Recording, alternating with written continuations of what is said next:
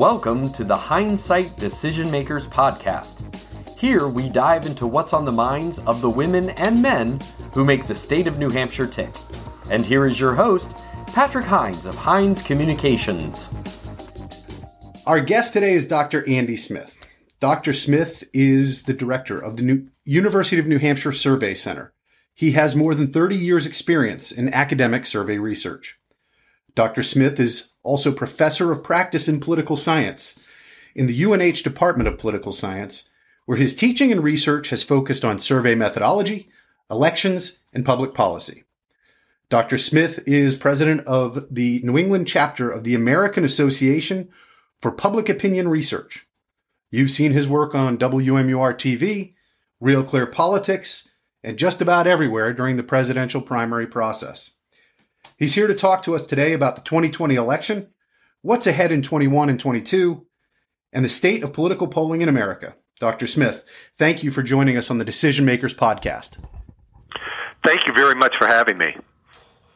Let's start by looking back, and then we'll look forward. In November, voters in New Hampshire gave Democrats running for federal office substantial majorities.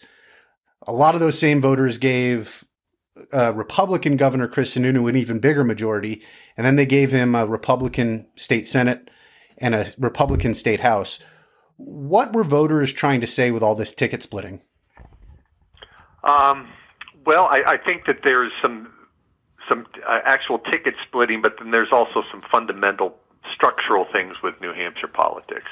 First of all, let's say at the top of the ticket, New Hampshire has been essentially a Democratic state, a tight state, but a Democratic state at the presidential level going back to the 1990s, with the exception of George W. Bush's narrow win in 2000. Democrats have won every presidential election in New Hampshire, and you could argue that had not Ralph Nader run in 2000, that Al Gore would have won here and would have been president.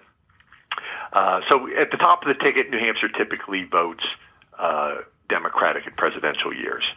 But the governor is something that is quite different, in that the governor is a CEO in his own right. He's a chief executive similar to the president and has a record. And here we saw that pattern playing out.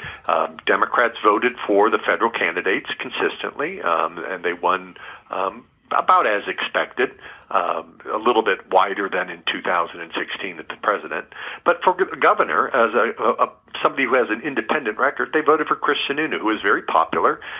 His job approval rating was very high, and his approval rating in handling COVID was extremely high. And I would say that New Hampshire has a tradition of doing this.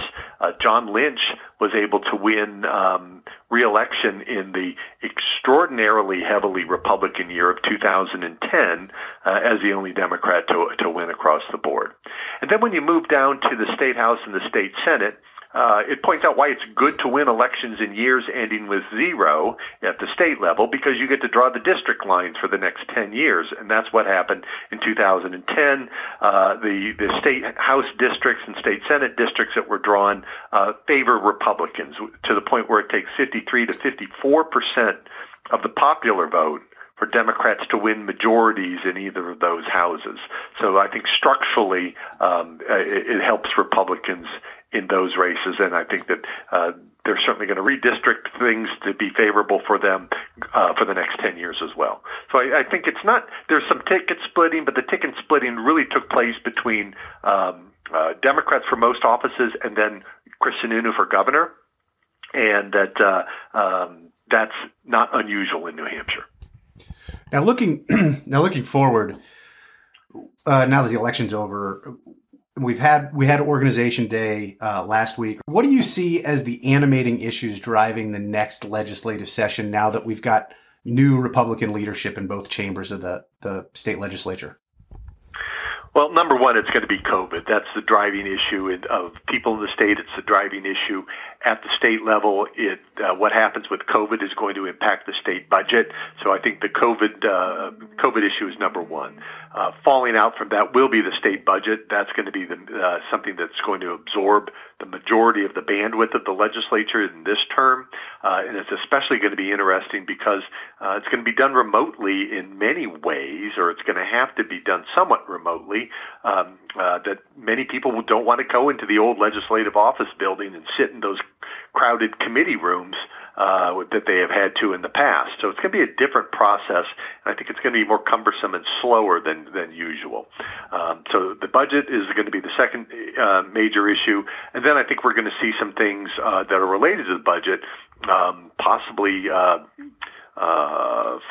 things that are related in for revenue. So maybe increase in tobacco taxes, maybe a decrease in a vote on decrease in the rooms and meals taxes or business taxes to give those businesses a break. And also we may see something in a different kind of road taxes, the traditional way of relying on gasoline taxes to fund building and reconstruction of roads is just not financially viable, as we have cars that either get much better gas mileage or don't rely on gasoline at all. Certainly during COVID, people aren't driving anywhere near as much, and that means revenues to support the roads have gone way down, and there's going to be proposals to put in other ways of funding road building. When you look at some of these issues that come and go, and some have staying power, I was looking at a survey that you put out this week that showed the opioid issue or the drug issue kind of spiking over the last 5 years and then disappearing. One issue, not disappearing, but falling dramatically. One issue that I haven't seen in any polling, but suddenly has become front page news in New Hampshire is the homelessness issue. Have you seen that pop in any of your research? It didn't pop up in our most recent poll, and that's when we just completed it in last week. So this was recent issues that's popped up. And I should say things don't really become that much of an issue until they're in the press for a while. Most people aren't confronted with these issues. So homelessness, for example, one of the reasons that it largely flies under the radar is that for the great majority of people in the state, they don't see it. But when it's presented to them in the press, day after day after day, and when it gets then addressed by policymakers, then it becomes more of an issue. I think another reason that this has become more of an issue is it's gotten a partisan tinge to it, where you see a lot of finger pointing between Democrats, particularly Mayor Craig in Manchester and the Sununu administration, pointing at each other as being the cause of the problem. That is likely to raise views of that by both Republicans and Democrats, and it's now, I think, seen as a way for Democrats in particular to attack Governor Sununu, who's been quite popular on most other issues, maybe a way to weaken him maybe for a 2022 run for the Senate. Let's talk about another issue that I think has created a lot of noise, but I don't know how impactful it's been for most typical people, and that's the mask mandate. Governor Sununu is very popular. People in New Hampshire take COVID-19 very seriously. He went a very, very long time without imposing a mask mandate, and then he did impose one. It's a very mild mandate with not a lot of punishment associated with it. And he's caught nothing but flack for it. And my question is, do you have any insights to share about the popularity of mask mandates, the unpopularity of them? What are we seeing here? Well, the mask mandates have been wrapped up in presidential politics as well, as where it became kind of a visible statement for Democrats to wear a mask at all times, and for many Republicans, not all Republicans, but for many Republicans to not wear a mask. And frankly, in New Hampshire, over the course of the summer and most of the fall, with the rates being as low as they were, it was relatively a harmless public display of your support for things. So there's that background. Secondly, it is wrapped up in the kind of the libertarian spirit of New Hampshire and many Republicans in New Hampshire that the government has no business telling us what we can and can't do in our personal lives in these areas. So there's kind of a libertarian aspect of that that's tied up with it. And what we've seen is that Republicans, and particularly more libertarian Republicans and Trump supporters, have seen their support for Sununu's handling of COVID-19 has dropped. Among Republicans, 95% approved of Sununu's handling of COVID-19 prior to the election. That's down to 80% now. So it's high, but that's a 15 percentage point drop. So this is, I think, being felt with among Republicans that they don't like this, but I don't know if it's so much for the public health issues as much as it is for the kind of the don't tell us what to do issues when it comes to the mask mandate. You know, Senator Maggie Hassan, she beat Kelly Ayotte in 2016 by 1,000 votes. It was the closest federal race that year, the Senate race anyway. What do her numbers look? What do Senator Hassan's numbers look like now? And do you see anything in the crystal ball for what she might be confronting in 2022? Well, she's had the ability to fly under the political radar because we had a Senate race in 2020, but that was with Senator Shaheen, and the presidential race. Now that political focus is going to turn on her because she's up for re-election in 2022, and the big question is whether or not Governor Sununu decides to run for the Senate. There are some indications that he's certainly considering this, and if he were, this would be an excellent year for it. Historically, in midterm elections, the president's party does poorly. They lose seats in the House and the Senate, certainly in the House, but also in the Senate. And Hassan won a very narrow election in 2016 in a presidential year, and that's a year where Democrats have an advantage. 2022 is going to be a big Republican year, and if there were ever a year for Sununu to run, this would be it. He would. It's likely that he would certainly, I'd say, either win in a close race or win in a bigger race. And I think there's a lot of concern among Democrats that he's likely to do that. And I think you're going to see a very nasty forthcoming year, or 2 years actually, of partisan politics in New Hampshire because of that. So I want to preface this last question here by pointing out that the University of New Hampshire Survey Center did a very accurate job in picking the federal races and even predicting a 14-10 Republican state Senate. I think a significant number of pickups for Republicans in the state House races. So this isn't a universal problem, but we've noticed in 2016 and in 2020 that polling has some major problems. Senator Susan Collins, next door in Maine, she was not ahead in a single poll in her U.S. Senate re-election campaign. She won by 8 points.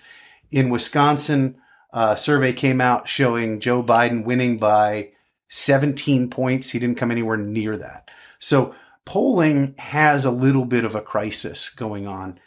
Do you agree with that? And if so, is there anything that can be done to fix it? I agree that there are some serious problems with polling. I think that it, as you pointed out, it is not consistent across the country. Some states were quite accurate. Other states were wildly inaccurate in the elections, both this year and in 2016. I'm currently on a task force for the American Association of Public Opinion Research that's reviewing and trying to understand what happened in polls this year. Frankly, I don't know why they put me on it. There's a lot of real bigwigs in the polling industry on this. But my goal is to say, let's really try to figure out what's happening. Let's not try to make this a cover your rear kind of a report that often comes out when industries don't perform well. Because I do think we have some serious issues, and I think that it comes down to the fact that we are in a a paradigm shift in public opinion research. We've had this before in the 1930s and 40s. We shifted from basically quota samples to probability-based random samples. In the 1960s and 70s, we moved from in-person surveys to telephone surveys, in large part because telephone surveys were so much less expensive than in-person. And now we're moving from telephone surveys to web-based surveys, in great part because they're so much less expensive. But we haven't figured out best practices for web surveys yet. Most web-based surveys use non-probability samples, which means you can't calculate margins of sampling error. You can't rely on the central limit theorem to make assessments of the likely accuracy of an estimate. And many organizations are trying to figure out their way around this, or trying to figure out what our best practices are going to be. So I don't think that we're going to know the answer after this report, but we're going to have some real strong indications of where the weaknesses are. One of the concerns that we have had in our initial discussions with this task force is this are the misses in 2016 and 2020 unique to Donald Trump and the Trump era, or is this something that's much deeper and more fundamental that's going on? I think that we're going to have to wait and see until this research is done where things are. But as I said, we're in a paradigm shift in how we do survey work. We don't have those best practices nailed down yet, but we've got a lot of smart people and a lot of universities and a lot of big organizations that are working on this, and with the intent of making sure that we're accurate and trusted again.